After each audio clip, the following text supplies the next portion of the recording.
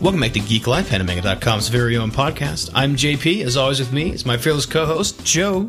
Yum, yum. Brian is still sick. Yeah. So back with us again, we have Pinku. Hey. Nero. Hello. And from Escamilla Head on loan, Justin. On permanent loan. What's up?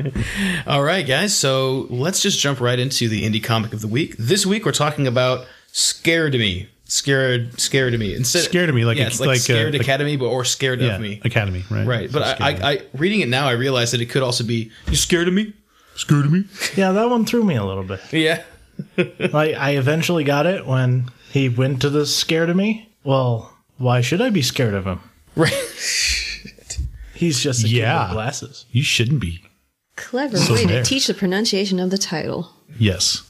Yet another really awesome name, Jack Slade. Wow. Oh my god. Wow. Why isn't he like a cop? Or a porn star. Oh, Comics could be a side job. Jack the Hammer Slade. So Scared of Me is by Jack Slade. It's a great little comic about Simon Fairwee and his father, Gary Fairwee. So Gary Fairwee. So Simon is evidently second in the line of wizards of the Fairwee family. Seemingly out of the blue in the first couple pages, Simon finds out that evidently his dad was a wizard, or is a wizard, and that he himself is also a wizard. And that to study the wizarding arts, among other wizards as well as monsters, he's going to have to go to the Scared of Me. And his mom's also a monster. And his mom's also a hideous, awful monster. Apparently she's really good at being a monster, too. Apparently she's a hideous hose beast.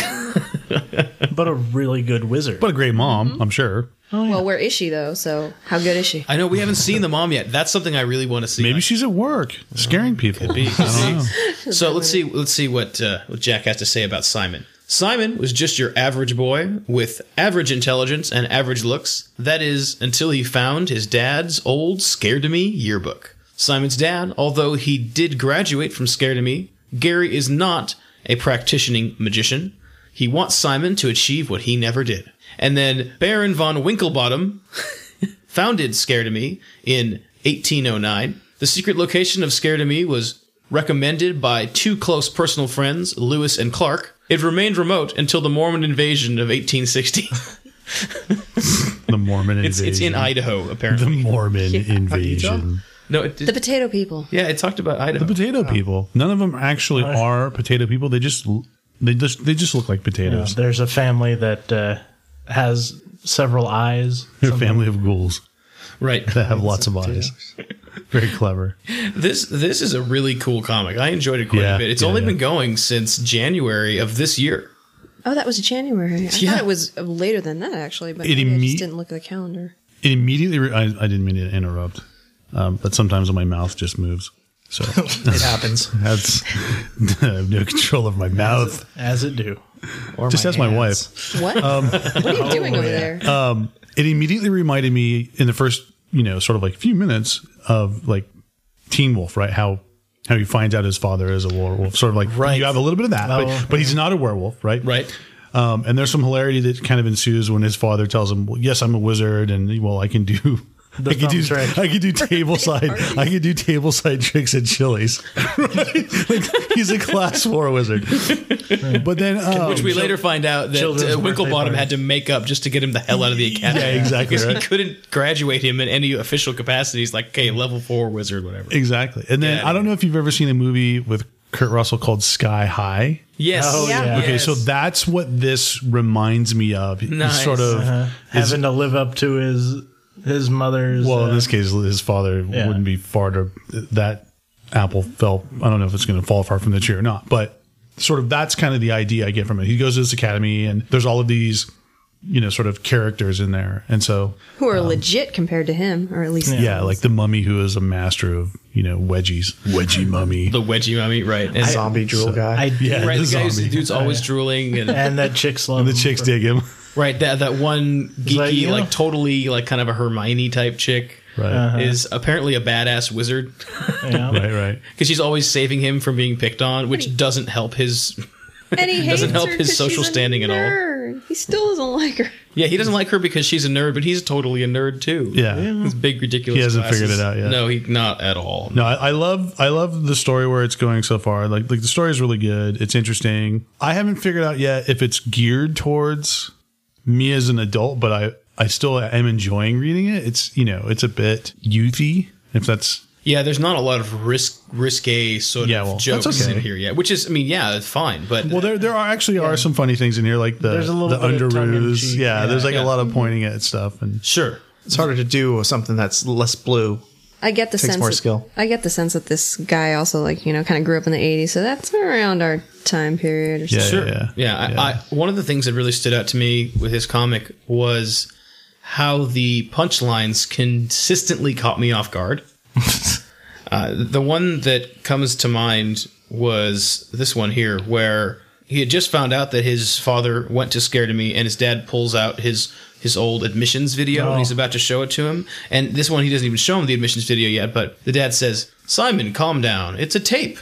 You used to watch Timmy the Train on the VCR, remember?" "Oh, yeah, Timmy the Train." And the past couple panels, or the past couple pages, have been all about, "Oh, you went to Scared of Me, Dad? Oh, what is that? Oh, you're a wizard? I'm a wizard? What's going on?" We're on this train. Oops. We're on this line of thought. We're kind of moving down this storyline, and which derails. Exactly. And then moves into a story about a train. Right. And but what's hilarious is that the panel starts out. This particular strip starts out, and you're thinking, oh, they're going to move things forward with this Scared of Me Academy, and he's going to learn more about it. But it totally out of left field shows him as a flashback watching Timmy the Train.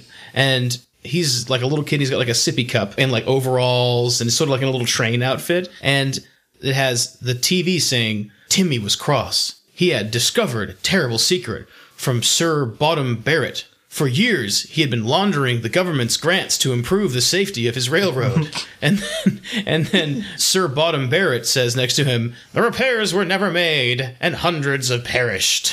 And it's just what? How does this have anything to do with the Scared of Me story and just the theme? But he consistently does that, where he takes you and he starts in this situation, and you begin to assume where the joke is headed or where the strip is headed, and then it just takes this left turn, catches you off guard, and has you laughing out loud. It happens over and over again. I didn't laugh. I was like, that's horrible. But I also read the guy's name as Bottom Beret, which is even funnier. I think I heard that. Bottom Beret, dude. That's the greatest thing ever. Isn't he wearing a beret? Baby, what are you wearing? "Oh, this is my bottom beret." Oh, well, see, I was thinking bottom bitch, except they're all in berets, so I don't know. It's like a bottom eye patch. Well, there's another one that illustrates this point of the punchline kind of catching me off guard. There's another one where Simon is sitting in bed talking to his dad and says, "Man, what a letdown. Here I thought you were some Merlin or something." And the dad says, "You liked my magic when you were a kid." And then it shows him saying, "Hey, look, Simon, look at my thumb." Oh! And you're thinking, at that point, they're going to make some kind of joke about that being a lame sort of a magic trick. And then he leans over and he says, "I guess I'm just a chip off the old block. I don't have any magic abilities at all." And then here's where the Sidewinder comes. The dad says, "You're still young, my boy. You won't start to develop until you start puberty. Do you have any hair in places you didn't before?" And it was like, right. What? Where did that come from? But it's not just that. If you look at the drawing in there, there's in one of the panels, Simon's got this little stuffed animal, and it's a little pug, and his T-shirt says pug life. Right, so there's these beautiful little details in. There's little Easter eggs. Yeah. So many. I almost don't want to give this away, but this one I actually laughed out loud when I read it. He gets to the school and he's getting sort of toured around the school, and behind. In the panel behind one of the characters is a sign that says, "Even though they're magically delicious, don't eat magicians." Yes, that's what I was just about to say. Right? So, but the thing is, he covered it up halfway, and you have to you have to extrapolate what it would probably be based on the situation. And then, if you go to read this, I'm going to give you here's an Easter egg. Just pay attention to the cereal box. That's all I'm going to say. Just pay attention to the cereal box. Yeah, there's a lot of richness in these strips. There's so much because you've got a good joke moving a story forward, and sometimes there's not always a joke. Sometimes it's setting up a joke or creating a situation or a relationship or something like that, or trying to develop chemistry between characters, which I would say does use a really good job of. Yeah. That's another thing that really stood out to me was his roommate Wolfric, which is basically Teen Wolf. Yeah, exactly. Well, he dresses up for the costume party as Teen Wolf. He's like, what do you mean he wins? He is a Teen Wolf. He's just wearing the gym clothes. Yeah, exactly. No, I love that one because the zombie kid was Magnum PI. And he was just, just drooling. He had a mustache and a Hawaiian shirt, and that was his Magnum PI costume. Really, that's basically your Magnum PI. Yeah. This comic is really good. It's really good. It's really, really good. Even though it's still pretty young, I'm so excited to see where it's headed. Yeah, me too. By the time this airs, Jack will have actually started it up again. He was taking a break, and new comics start July 1st, which would have been the Monday previous of this release. And so go back and check this out, and you will actually be able to see something that we haven't even seen yet. Mm-hmm. Yeah. So, yeah, and you'll get up to speed really quick. You can sit down and read it in like half hour. Yeah, that was what's great about it is there aren't a whole lot of strips yet, but there's enough there to keep you intrigued because, I think if I would have maybe read the first one, I would have been like, all right, is that all? But, with it's a good amount. If there's enough there to get to wrap your mind around the situation, the characters, the story, so that as things move forward week to week, you can understand what's going on and not feel like, where is this headed? What's going on here? There's already sort of a situational comedy sense to it where he can just drop in and make some kind of funny commentary about school life at this crazy ass school as far as what happens in the bathroom or what happens in the cafeteria or something that's going on in their bunks area. In the dorms. Right, exactly. And it doesn't necessarily have to be this straight progression storyline. It can just have these little kind of funny thoughts and slice of life at the academy. So yeah, it's really cool. I like it quite a bit. Yeah, and the character design is really solid. Oh my god, it's beautiful. Some of the best character design I've seen in webcomics, honestly. Granted, it's short, but it's really consistent and it's really just nice. That dude can draw. Yeah, right? It looks enough like other things that I've seen, but it doesn't look like them to such a degree that it's over familiar. Mm-hmm. Like there's enough, skill here where I look at it and go, this guy can draw. Yeah, it doesn't look like anything else. Sorry about that. It's got a classic toon style to it that's really familiar, I think, to all of us. So, you're kind of welcome to it, but it's not trying to be any other particular toon style that I can think of. Yeah. It's really its own, but it's like the drawing conventions are familiar enough where you're like, yeah, okay, it's part of stuff I've seen, but not exactly something I've seen. Well, and there's excellent line quality in this comic. There, the flesh looks fleshy. And there's a scene where he's sitting on a couch, and the couch looks thick. And then right next to him, the dad is wearing a shirt, and he's wearing what's obviously like a crisp, buttoned-down collared shirt. And the folds in the shirt look crisp. There's very carefully chosen line quality and thickness to describe a certain kind of material or a certain kind of, you know what I mean? And that so often is totally missing in comics, especially with the huge amount of use of things like felt pens and things like that don't have a variance. And we were just talking about this Pink Wing Eye off air about how important I think it is to have line variants and how I think it's so good to use something like a pen nib where you can press harder and get thicker lines, or something like a brush to do your inking so you can actually lean in a little bit and get that beautiful line quality and consistent in one go instead of having to build it up in areas and things like that, which can kind of look a little forced. There's something about going through in one smooth pass. Well, he's got a work in progress up at the moment, I think, where it shows sketching and the line art on top of the sketching, which is, really nice, thick to thin kind of strokes. Like it looks, it's digital, but it's essentially you're emulating what a brush would do. Sure, absolutely. And that really helps with there's just something fresh and endearing about these characters. You look at it and you just like them. Just immediately drawn to the character design, and just the art style is really, really good. Clear, solid, easy on the eyes. One thing that I thought was neat was the way that he did the color for glasses. Because most of the time, because our main character, Simon, he has glasses, so does his father. And most of the time when somebody has glasses, they just take all the color out and it's just white. And you've got the eye. But he does this blue hue for the glasses, which is very different and pretty unique, and it works really well. Actually, there's a panel where he's talking to his father, and where the glasses go out beyond his face, it's clear, Right. and where it's over his face, it's blue. And Yeah, it's so it gives a tint to the it's skin. It's this Yeah, subtle... right. oh, It's really cool. Yeah, The other thing that he does with glass, there's a panel where the father is saying, "Oh, look, they accepted we can do our app online." Look, and he's like holding out what is obviously a smartphone, Mm-hmm. and it looks like, it's very discernibly glass. Yeah, it's very, very smooth. Yeah, very shiny. He got that sheen to it, and the glasses actually have you can tell he takes care to make sure that there's a nice sort of sheen to the glass, because there's glasses in almost every frame because of Simon. Yeah, I mean, I throw around the word economy a lot, but really his use of detail and all of those things are really economical and effective. Like, I was just looking at the way he drew hands, and, it's funny because if you describe, like, I don't know, there's a shot where just a palm is pointed up in one of the panels. If you describe the shape of that finger, it would be like a sausage finger. But usually when you describe sausage fingers to somebody, that's a terrible thing to say because it means they've drawn really bad fingers. But in this situation, it's really just, it has a nice silhouette and it conveys finger, but it just happens to be, good use of what would otherwise be a sausage shape.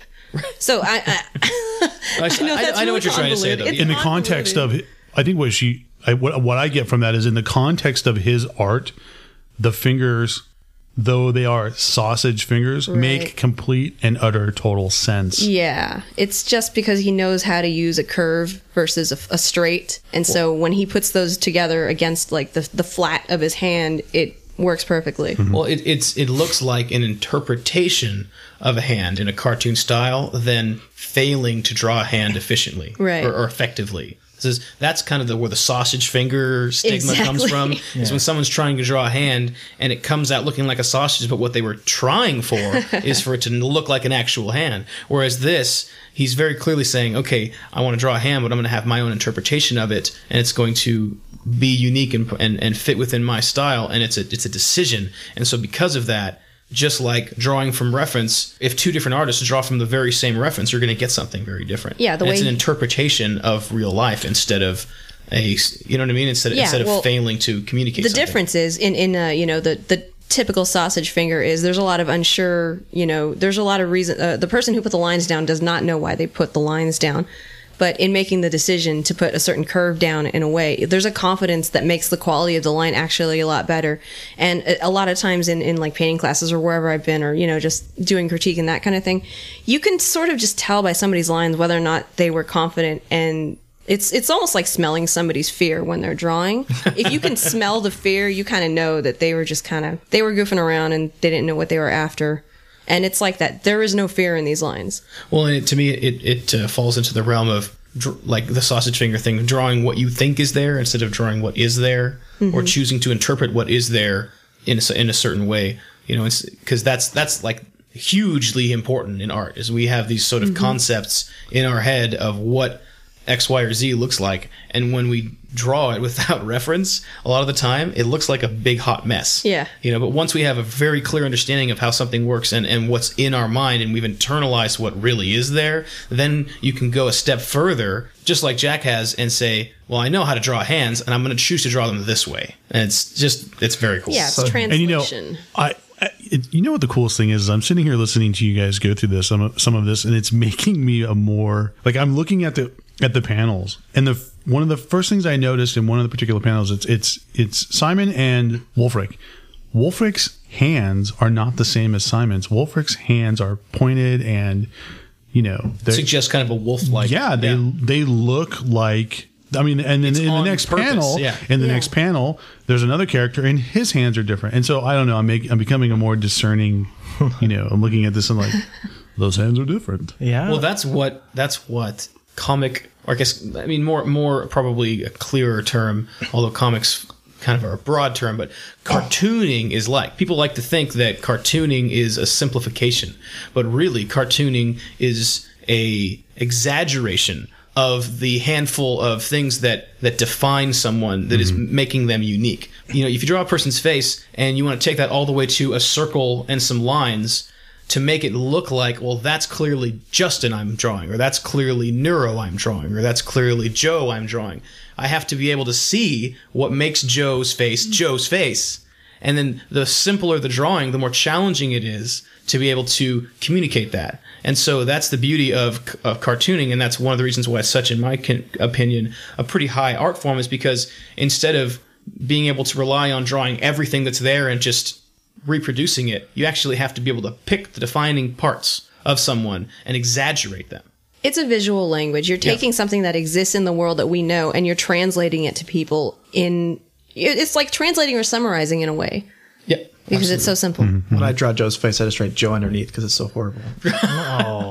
Stick figure. That's to do with my ability So to you're draw. an abstractionist. No. I have to admit, when I do thumbnails, a lot of the time I just do like a little circle with very rough hair and then put a letter on the face. It's like J for Joe. If I were to have a critique or constructive criticism, and this could jump into the realm of being a personal feeling, a personal like preference, is that although Jack does a really, really good job with the textures in the comic, it feels at times a little too heavy-handed. Well, and that could very well be me just being kind of tired of seeing textures on everything because it's such a popular, in vogue thing right now.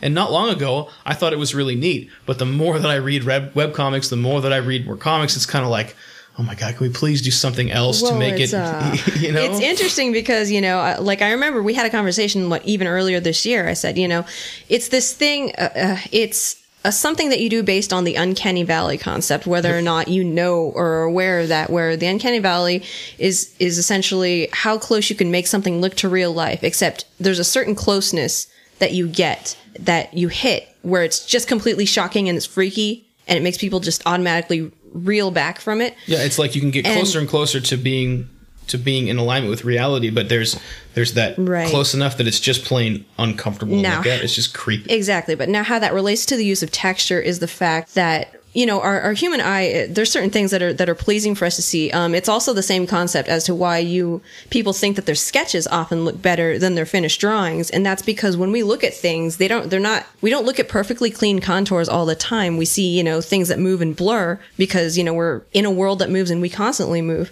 So when you translate that over to adding texture to things, it gives it this sense of depth. Which is good because it's soothing for the eye to look at things. That's why you get a lot of fake paper textures and you get a lot of people, you know, just abusing the hell out of that. I mean, I like the paper textures where I'm pretty much like, okay, paper textures, I'm all in. That sounds great. Cool. I like the look of paper textures. I love when someone does full color drawings with markers on paper. That look that you get, the saturation, the bleed, going over with the same color and getting a slight variance, the actual paper texture that you can pick up with a scanner. There's a charm to that. It's gentle, it's natural, it feels good. And so when someone's trying to simulate that with a texture, that's awesome. But when you start to get the certain scenes have like they use like a concrete texture, or they use like a gravel texture, or they use a canvas texture that has a bunch of random scrapes on it, or something that like a coffee table, or the one that drives me the most is something that has like a stain on it. It looks like a coffee stain. And it's like, what are you doing? No one in their right mind would have a coffee stain on me, would turn in a piece of work that they accidentally spilt coffee on, and you're choosing to make it look like you were like, and then dropped your Starbucks all over your work, and then was like, it, I'm going to turn it anyway. It's terrible. I think what that comes from is the fact that, we try to, as artists, we try to do things where we want to try this new cool thing, but we don't want to use the same textures everybody else is using. So, hey, sure. I got this cool ass collection of textures from DeviantArt. This coffee one looks pretty cool. Yeah. And sorry, I was just gonna say, and I think one of the things it might be such high contrast, or what sticks out in this, is he simplified the artwork so much. So when he adds the textures, it's almost like too much. Right. Well, and when I first was reading it, a couple strips in, I'm thinking, oh, I really like the work of the texture work. It's well done. It's tasteful. It's good. But after a while, I find myself wishing for the textures to be dialed back on covers, but not inside the comic, right. if that makes sense. I see where you're coming from in being tired of the use of texture, because it can be beaten to death. And in this comic in particular, I actually enjoyed how, now I know this is a byproduct of using like a certain blending mode in Photoshop where it only affects the darks and not the lights. That's if you make the texture overlay as opposed to some other modes. Right. But I also like how the lighter skin colors and things like that are not covered in a texture so that they stand out. Yeah, because that's the lazy thing, when somebody puts a texture over the entire thing and then they're like, good, I'm done. Yeah, well, for me, it's like I don't care what they do, just as long as just as long as it works. I don't care what's taboo. Just do what works for your own piece. Right, exactly. So that's why I don't like speaking in absolutes. I don't say, like, I'm not the kind of person who actually goes, y'all need to have, like, lines that, taper, or, because I've seen it done badly. Sure. Right, and lines that don't taper, the consistent line can be done really well. Yeah, and you may have a preference. You may I personally prefer lines that do taper, but it doesn't. Not to say that I don't appreciate things that don't. Oh yeah, definitely. But when if I were to look at something that was done really well with lines that do taper and really well with lines that don't, I'm going to gravitate towards something that has a thicker to thinner line quality. That's just me, but it doesn't mean that I can't really enjoy both. Right. It's just a preference thing, and that's what I'm trying to say here is that the texture thing is very skillfully done and tastefully done. I think I find myself starting to be ready to be done with textures. No, I see what you mean. And actually, personally, there were a couple of panels where it stood out, and I kind of went, maybe if you dialed it back a little bit and maybe not so aware of it, then it would have maybe just 5 or 10 alpha. I mean, it really doesn't have to be a whole lot. Yeah, but it's that kind of a thing. It's all to if, taste. if he wanted the more visible one, that's what he wants. Definitely. Go with it. One last thing I wanted to say about the art that I really liked, and I think we saw this on the Graveyard Gang, I want to say. The foreground inanimate objects like desks and chairs and stuff, it actually has a tasteful black outline, like a toon shading like you would have on the characters. But then the things that are further in the background are a little more suggested instead of super detailed. And a lot of the time, what he uses a darker color of the object. So say he's got a chair and the chair is brown. Instead of having a black outline around the chair, he actually has a darker brown outline around the chair. And if he's going to do some pen touches to suggest a particular kind of look or shading or hash marks or something like that, what he'll do is in place of using what would traditionally be done with inking black, he actually will use a darker color. And that's kind of one of the fun things you can do with computers, and it has this lovely pastel sort of pleasant look to it, and it helps things fade into the background while still maintaining a very clear description of what they are. Yep, that's an implementation of what's called atmospheric perspective, where beautiful. It's like ambient occlusion sort of stuff. Shit blends in the atmosphere. Further back it is. Yeah, exactly. It's like what do you call it, Joe? You're the photographer. What is that called again? Field of view. Right? Or depth of field. Depth of field. There you go. And with photography, that's atmospheric diffusion. The further back is the less color, the less contrast, and the less detail. Right. And it helps. It's a very natural phenomenon. And not only that, but it helps to make your subject pop.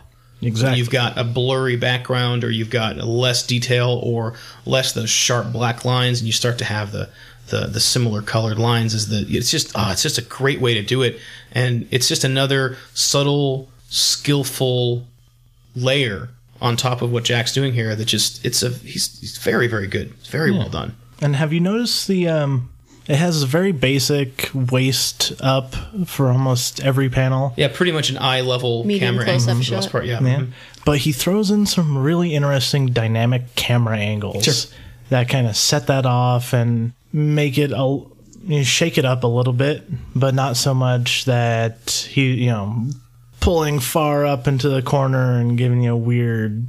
No crazy fisheye stuff, no 3-point perspective stuff where it feels like you're staring up a skyscraper or something. Yeah. But enough that it looks like you're not following the character along on a camera track. It makes it dynamic and interesting to look at, whilst not monotonous. Yeah. So it breaks it up when there needs to be emphasis, essentially. It has a formula that breaks when necessary. Definitely. Yeah. Anything else we wanted to say about Scared of Me? Go read it. Go read it. It's good. You can find Scared of Me at scaredofme.com. You can follow Jack on Twitter at scaredofme, SCAREDEMY, and on Facebook.com/scaredofme. We're going to go and take a quick musical break. When we get back, we're going to review our indie comic, Mallow Man, by Marcus Clausen. You're listening to Geek Life. Stick with us.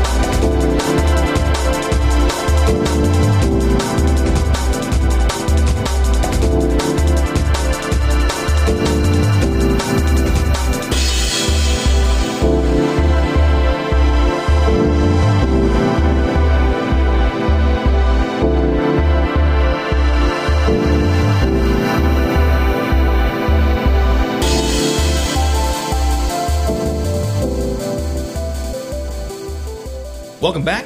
Now we're going to go ahead and review Mallow Man, written and illustrated by Marcus Clausen, shading and lettering by Jesse Abeda.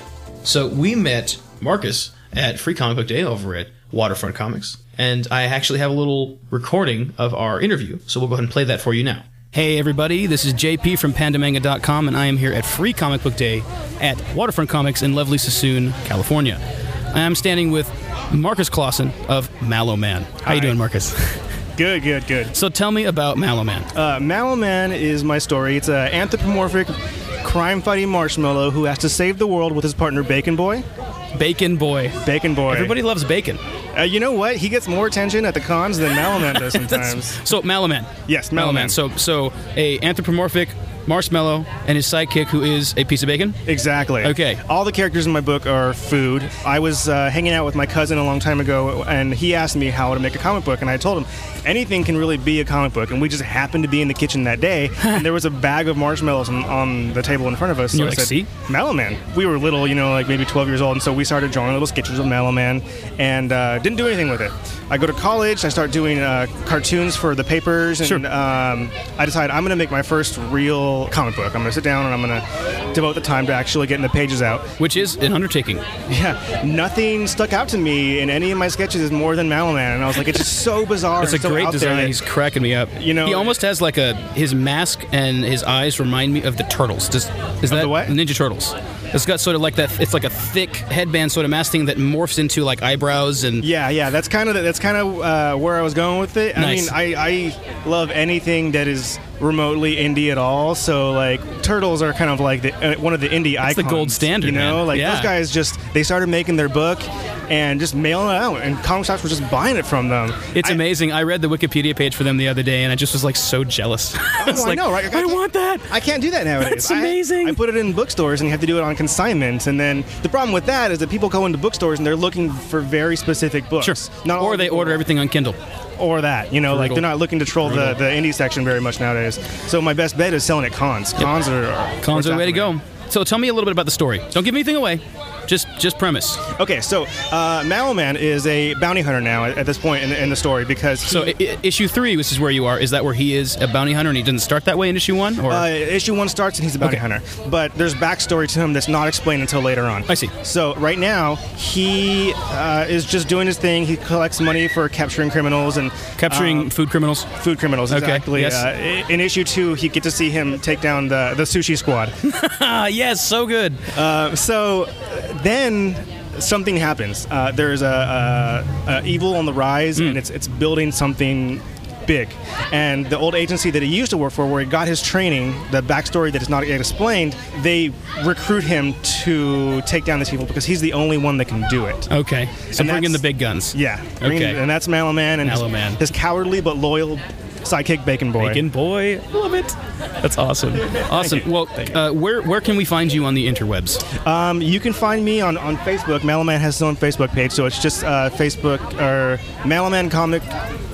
We will put a link to it in the show notes. Yes. How about that? Because my memory is failing me, but I think it's Facebook. It's a hot day. It's like 90 something out here. We're all melting. So Exactly. Yeah. Or you can buy the issues on Indie Planet, indieplanet.com, and Just then search Mallow Man? Search Mallow Man. Nice. Yeah, the first 3 issues show up. Very cool. Very cool. Well, thank you so much for talking with us, and we cannot wait to review your comic. Fantastic. Thank you very much. It's good to meet you, man. You too.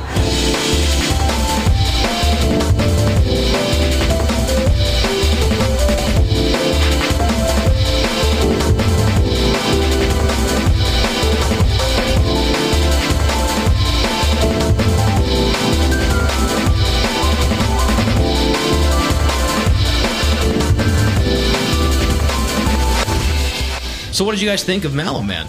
Let's start story first. So what do we think of the story, the writing? Well, I think the story so far is hilarious. Yeah, more than anything, the writing is very It's funny. very funny. Well, I pretty much this whole issue to me was just a bunch of world building and introduction to characters. There you go. But there you go. but- That's the word I was looking for. World building. Yeah, and there's lots of flavor that's Yes, being laid down. yes. It's like this is the sense that we're going to give. These are the kind of jokes we're going to have. This Yeah. is the kind of snarky relationships and wordplay that we're going to do. This is our method of communication. He conveyed a lot of history between the protagonist, but he also conveyed a lot about the world in a very small amount of time. So Not a terribly lot of story, but That's- a lot of substance. Thank you. Yes, yes. That was what I was trying to say. There's not yet a story that I can see, but there's a lot of information about the world and what's going on in it. Yeah, the whole literary device of it was all a dream. It was like, oh, I hate that. Oh, That's like yeah. that is a peeve of mine. Whenever that happens, or something goes on, this big epic battle, and it's like it was all a dream. And luckily, immediately, like within that same page where he wakes up and he's sweating in bed, and like, he was dreaming about the past. It was so a it had flashback. actually happened, and it's like, oh, okay, Right, we'll right. let that slide because it was a flashback. And not a shown to dream us in sequence. because the dream sequence thing, man, it just Such makes a you want cop-out. to just punch the writer in the face. I hate that shit. So boner or knee? Biggest Boner or knee, you decide. We'll let you guys find that one. We'll let you find that. Boner or knee? Well, I Yes. enjoy the petty interactions in the dream sequence between the characters. I just love when two people are at a point where it just degenerates to the part where they're just bickering over stupid shit, like the part where he's got this bucket of piss and he's like, "You got it on me." The other guy's like, "You got it You got it in my on mouth. my mouth." Oh, that's Disgusting. right. Oh, and then of course golden. they have like a history. So the Inferno, which is the bad guy, He's who- what is he, a tree trunk? he's a tree trunk that's on fire, Right. Apparently perpetually on fire, and And it doesn't bother him. right, and his name is Eugene. Right. Right. And so they must No one have calls history me because Eugene. like they're like, whatever, Eugene. He's like, no one calls me Eugene. It's Inferno. I'm Inferno. Right. He's, or, just like references to the Golden Girls. Well, I'm sorry, I'm sorry I made the Golden Girls joke. Blanche Devereaux. Blanche Devereaux, right? So, yeah. You can tell that they've been long-standing nemesis. Right. That's what's so funny is because it's framed in this epic super villain superhero battle, and pretty soon they're throwing buckets of piss at each other and bickering and don't call me that. This is my special name.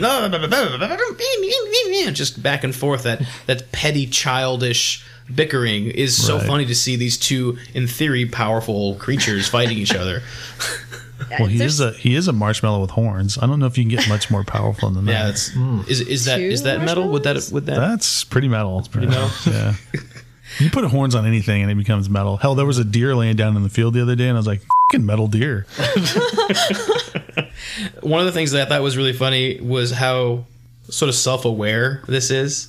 I mean, they don't break the fourth wall, really, except they sort of hint at it, though. right. The one part that had me cracking up was Mallow Man was fighting Inferno, or Eugene, and early on, Eugene had toasted Bacon Boy, which is Mallow Man's sidekick. Right. Which, can I just say, that's awesome. Yes. Toasted Yes. marshmallow and a toasted bacon. Yeah, pretty good. Oh, that would be good together.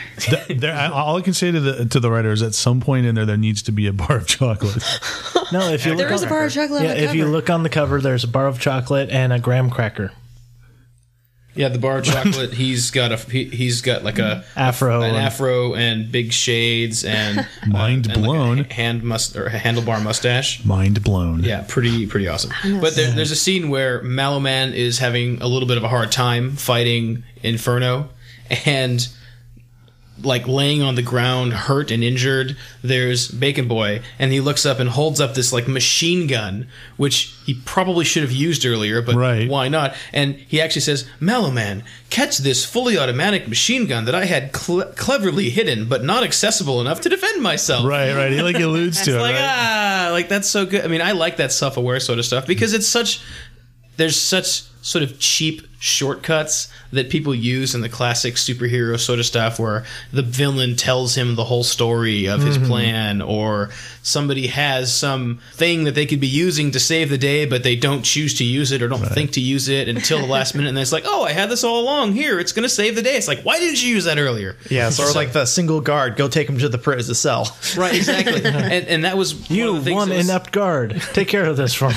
and I know that's it's your what's so first day. great is that this not only does he manage to use that, and before we say, hey, that's ridiculous, he says it for us, Right, which is right. like one of the best ways that's like really one of the only ways you can successfully get away with doing something ridiculous is if you point out that it's ridiculous. Well, I think whatever time period we're in right now, like if this is like some kind of great period of comics that we're just in the middle of, when you're think going it to is. use a trope and you call it out, that's kind of the style of the times right now. Yeah. It's Gonzo, but not Gonzo, right? Meta. It's pretty. Don't forget the L. Wait, is Inferno a stick or a tree branch? Because a stick would make he's more a tree trunk. He's a trunk. Because bush. they would be like impaled on a stick while toasting. Anyway, Oh no, I think he's a tree trunk. So yeah, it will probably be a new character that gets introduced later. So Well, I'm wondering how he's going to return because he basically said, "I will return," after he got shot up with the machine gun. And I'm wondering to myself, A stick. is the fire Inferno or is the stump Inferno? Like, is Eugene the fire itself, and that he'll just like jump onto some other thing and he'll come back looking different, but as long as it's wood on fire, it's Eugene. Like, I wonder how that's going to work. He's going to come back. He's going to come back as metaphysical charcoal, there. which is stronger than wood. This dark smoldering power of evil. Yes. it was only a dream. Well, do we have any other things that we'd like to say about the story before we move into talking a little bit about the art? I'm really looking forward to to 2. well, I'm interested in knowing 2 is too, actually out. I Yeah, I know. think, I'm looking which you forward can to. pick up at Waterfront Comics in Sassoon, California. John carries a handful of independent local comics on at the shop. Very, very cool. Of course, you can get all kinds of other cool stuff there, but this is definitely an easy way, if you're local, to check out Mallow Man. Well, I'm intrigued by the other character, Onioni, or is it Onioni or Onioni? Onioni. Onioni.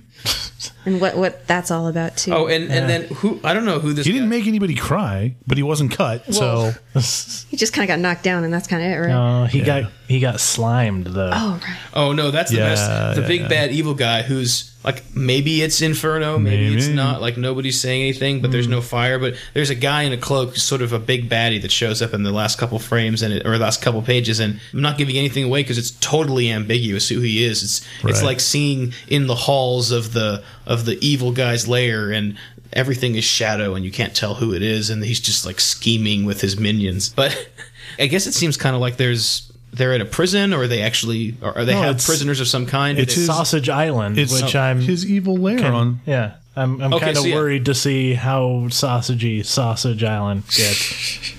But that was like just yet another sausage. funny thing that they did. Are they going to have any sausage parties on Sausage Island? All the I think time. It's the only. Well, kind he of has the parties that there sausage are. army. Sweet. Well, there was an onion. He does have a sausage army. I was hoping that the sausage army would actually be a bunch of hot dogs. I think it is. Is it? That's No, fucking- no. He calls It it can't be hot dogs. It calls them the dog soldiers. Yes, he has. That's why I was thinking. Right. It has to be the little ones. Oh my god! It has to be little the cocktail. hot It's dogs. got to be the little cocktail wieners. No. It needs to be full on. Pigs in a blanket? Yeah, well, yeah, but no. It No, needs that's to the be full armored on, troops. like actual hot dogs, and Right. then their attack dogs are pigs in a blanket. There you go. Yeah, that's what it should be. No, one of the funny things at the Wiener end dogs. where the Onion Man gets taken down. The big scary guy with the cloak on, shadowed face, was been sitting in his throne the whole time. He stands up and says, "You are nothing more than bait to lure a greater threat to my plans. With this mysterious gelatinous preservative, I will suck out all of your energy."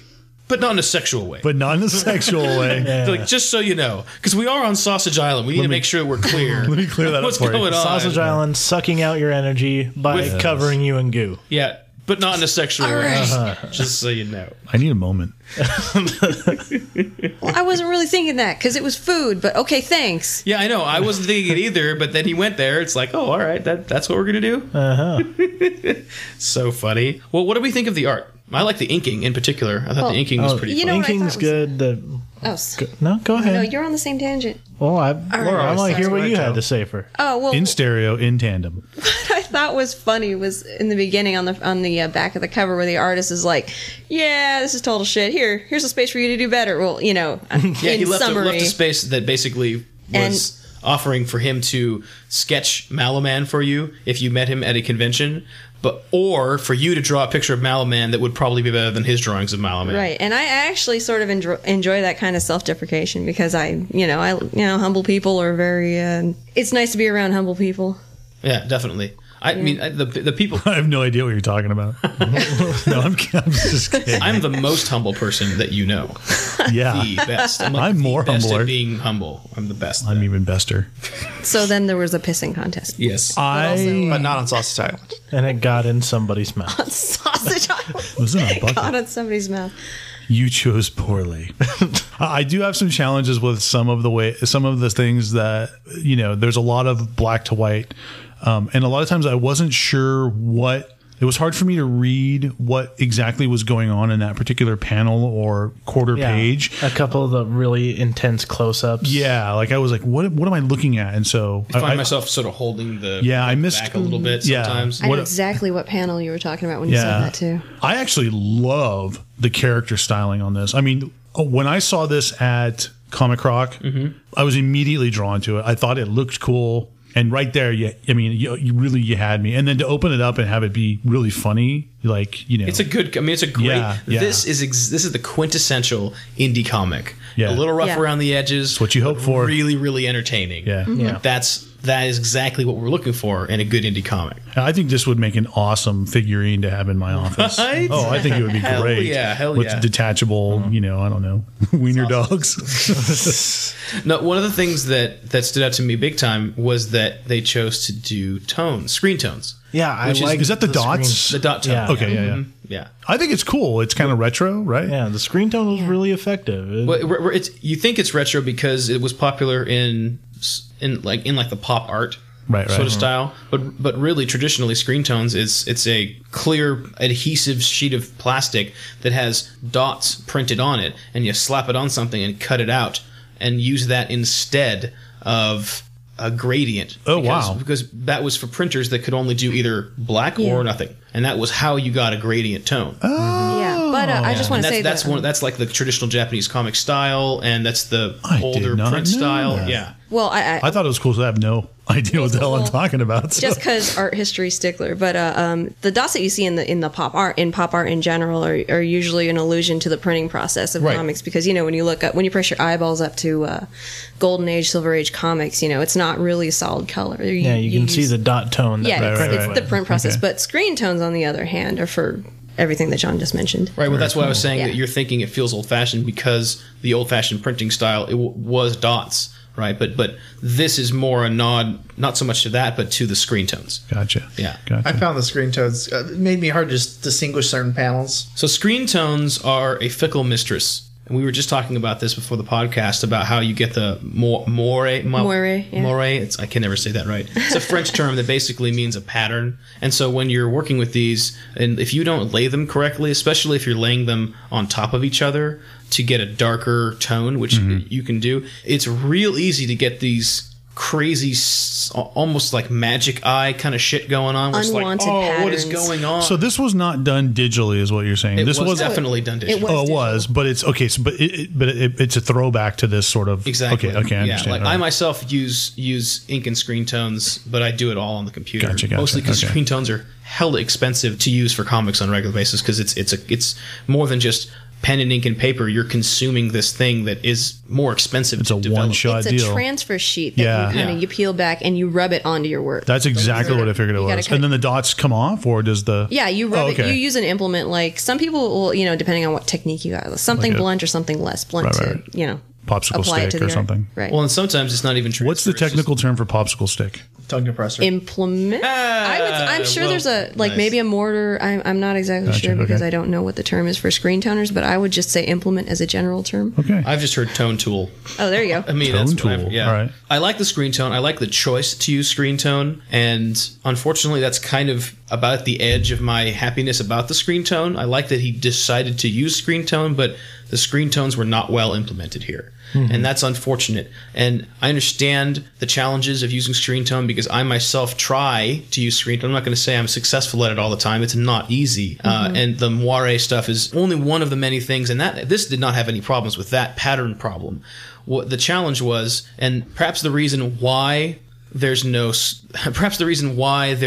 pattern problems is because whoever was doing the toning was having pattern trouble, and so they raise the size of the screen tone substantially to basically, that's one of the ways you can do that. If you have a screen tone that is way too small for the medium, it gets patterns on it like that. Yeah, that's actually one of the things that happened to me in one of my first printed comics was I had a DPI that was at something that was not a nice multiple of whatever it was being printed at, and everybody, it was so terrible because I put so much time into that work, into the actual line work, and everybody said the same thing. Oh my god, this is like your best thing, it's so awesome. So sorry about the moire. Yeah. Yeah, exactly. And one of the ways you can avoid that is making the screen tones hella big. Mm-hmm. And that's one of the things that I've had to turn to doing web comics in particular, because when you're doing print comics, it's a whole lot easier to get screen tones to work for you in the print medium. Mm-hmm. When you're doing it on the computer, it has to be bigger for it to be less likely to have those kind of challenges. And we still have some of those, and you can blur it a little bit to kind of hide it. And, but it's an issue. But they clearly went the direction of, well, we're just going to make the screen tones really big, and that works real well. But it can be in distracting. situations, but it's super distracting. It looked like some places he bound the pattern to the light source, so when you looked at, he was doing different panels with different characters, it was hard to distinguish that it was different characters because it was the same pattern on them. Right. Yeah. Well, what I noticed, actually, not up until you mentioned it, the separate credit for the person doing the tones is the fact that because there was a specific person who was working on tones, I tend to think maybe they sort of overdid it just to... Because it was their only task, they wanted to... Because it was their singular task. They needed more cowbell. Or they were... It's like somebody over-inking. Learning it? I think so. Or, yeah, it could have been a learning thing, too. There's a lot of reasons why people do something a lot in large quantities. They needed more cowbell. And it's also what you mentioned, when we were talking about the, in the first half of the show. When you add... You got it.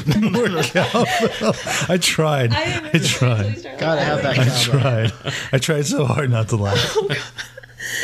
But it was, I got a fever. like what you mentioned is, And it's there's good. only 1 minute. Son of a bitch! That's More cowbell. Cock of the walk, baby. I'm sorry. So you were saying, Pinku. You have the floor. What you mentioned in I think it was last show, where you need this ability when you know how to use something. It's you also have to know how to dial it back, and I think that's what needs to happen with the toning, because, like I mentioned, there's an analogy in design. There's an analogy of a bunch of guys screaming in a room at you. If they're all screaming, you can't tell what anybody's saying, and I think that's the case with the toning in this book. It needs a little bit of breathing room visually, With tones, less is more. This is something that I ran into when I was first trying to do tones. It was a nightmare, my first couple panels doing tones, or my first couple pages doing tones, is that I tried to treat tones like you would treat a grayscale painting. If you're going to do a monochrome painting, you've got different levels of gradient and shadow and light to describe different things, and there's a way bigger range, and that grayscale can go on many more things without it muddying it up. With screen tone, it's almost like screen tone is really just for describing the darkest shadows. It's really a less is more kind of thing. If you watch Dinner and Dragons and Artistic Monk, the ones that I'm working on right now, you'll notice that as we move forward, there's less and less tones, and it becomes less busy and muddled and more easy to understand, while at the same time, the tones that I've decided to keep in there still suggest different colored hair, lets the characters pop off of the background, a little shadow here and there, but it's not... Well, I've got tones on the shirt because I want the shirt to have tones, and I've got tones on the background because I want the background to have a shadow, and then I've got maybe a darker tone on the floor because that's going to be carpet, and then I've got a tone on the table because the table should be brown, and it's like at some point you just have to let some things that maybe wouldn't actually be white if you were drawing them grayscale, just let them be white, and let things be black that wouldn't necessarily be black if you were drawing a grayscaler color. You just have to be willing to let some things lie, and it's almost like the brain will fill in the blank in between using the tones for the dark suggestions, or the you know what I mean? It's hard to describe. Well, see, a comic book is, a lot of comics in general, there's sort of a bunch of elements that are put together, sort of like your party in an RPG. Sure. Tones are a support mage at best. Unless you level the shit out of that and it overtakes everybody else and is, the star. But in most cases, just keep it as your healer, if anything. Yeah, and I think that's what we're seeing here. As an independent comic, a lot of these people are developing artists that are working on their skills. Right. He's just starting to use it. I think we're not saying don't use it ever again. No, we want to see this in the next issue. Well, and Marcus isn't the one that did the tones, and actually the person who's going to be doing tones for his, I think, issue 3 is not the person that's doing tones here. So like saying, I'm hoping by issue 4 it would look really good. Right. Yeah. So focus, right? That's one of the things that worries me a little bit about having someone else do the tones. is that you're going to get better or worse tones depending on who it is, and not get that kind of smooth progression.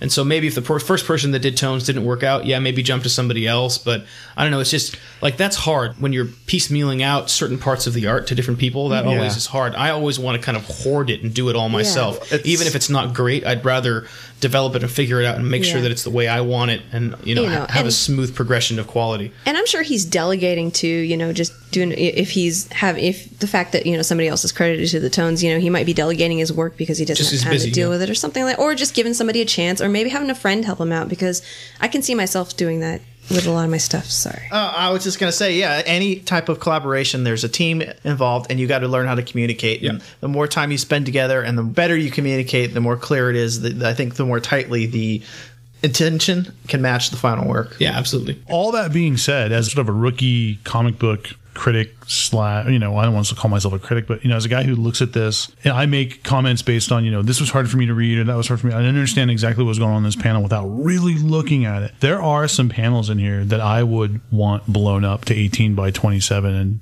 framed on my wall. Right? I mean, there's some really cool panels, there's some really cool shit here. And you had actually read there's a particular panel where the Bacon Boy is here, take this gun, and just in that picture itself, which now I can't seem to find. The one that spoofs the Sistine Chapel? No, it's the one where he's saying, look, I had this conspicuously hidden but not close enough where I could use it to save myself, right? The panel before that, then. That particular panel, like, I look at this, and the way that I would sort of critique this is to say, I think that it's there's just some minor inconsistencies. Like, I would have I look at this as a whole and I go, God, I understand exactly what's going on here. I love the big giant dots in the background that tells me that really it's in the back and it's dark outside.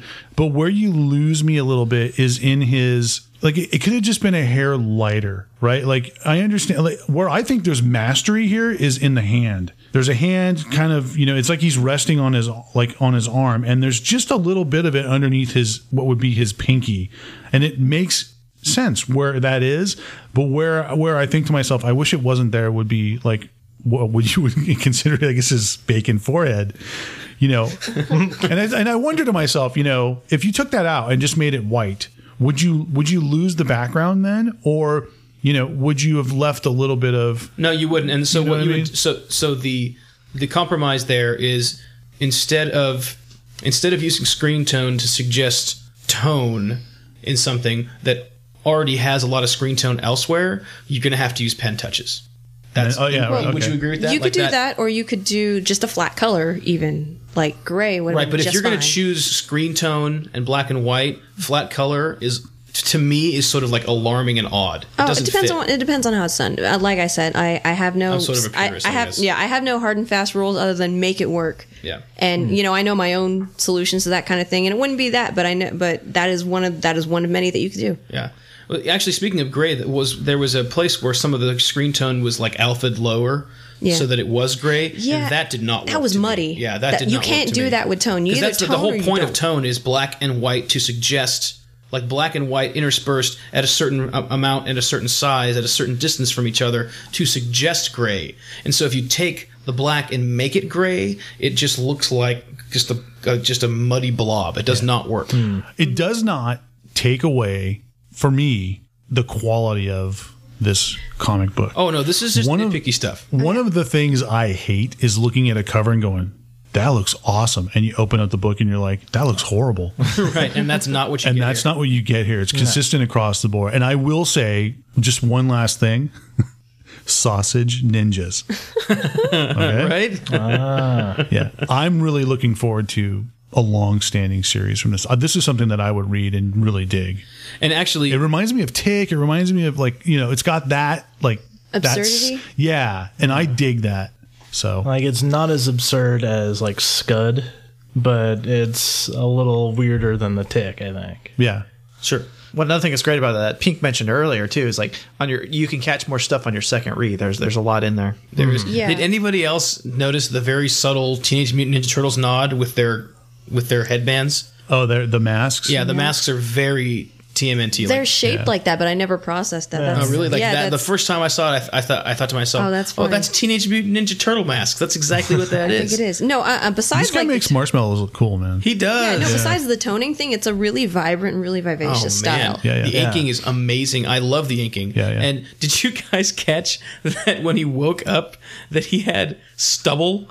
Yeah. Yeah. I was like, yes, that's awesome. I saw the stubble and I was like, all right, stubble on a marshmallow. Stubble and All right, marshmallow. then. You've hook, line, and sinker. You own my ass. It's so great. Actually, I looked at him like, that's And that's kind of weird. It's But okay, fucking all right. awesome. I love that it. panel too. I thought was really interesting because it's just one panel, but it tells you a lot more about him that we didn't get from exposition or his dream. Like he's got a holster hanging on his bedpost behind him, and He has a fingerprint.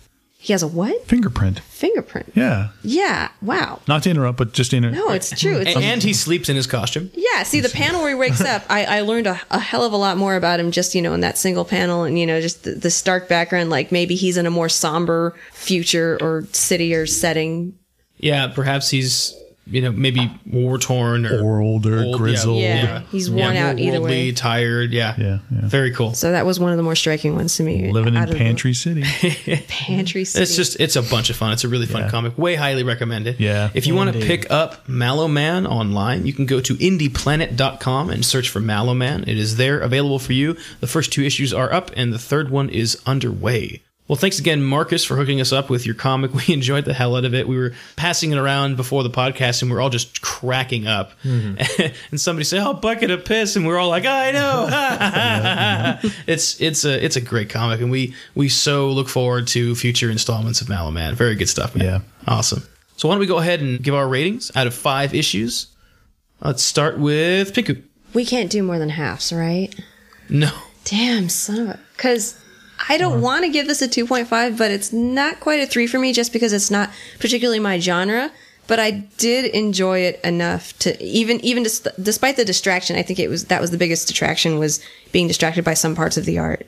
So I want to say for this one issue 2.5, but if we read 2 of them, I would probably bump it up to 3. Yeah. I'm going to agree. I'm going to go with a 3. I liked it a lot. Like, I know that if he had all 3 issues up there, and the next time I saw him at a convention, I'd go up and buy 2 and 3 without even opening them. I'd be like, yeah, hook me up. 3 issues. Joe? Yeah, 3.5, easy. Mm-hmm. It mostly because it's such a quick read. It is. It's a quick read. It's smooth. Yeah, gonna need more than than a 2. But it didn't feel shallow.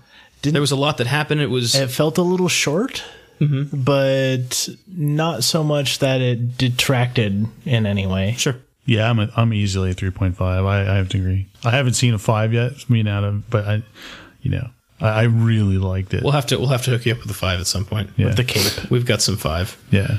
I mean, I would say that just because there were a few panels that were tough for me to read, which pulled me out of the story a little bit. But it actually exceeded my expectations, and I didn't have low expectations for it. So, Nura, what do you think? I would give it a 2. I definitely want to read the next one. Like Joe said, it felt a little short, so I definitely want a bit more to whet my taste. There was definitely some bits of the humor that I got and liked, but there were a few parts that I think missed, and maybe if I kept reading it a couple more times through, I might pick it up, but that's how I felt. Yeah. I think that nutshelling it for me, this is what I think of when I think of indie comics. Yeah. It's brilliant. It's funny. It's got great character design, and there's a little bit rough around the edges, but that's part of it being indie. If it had everything perfectly going for it, probably, you know what I mean? Like, that's how it works with indie. And so this is a quintessential indie comic for me.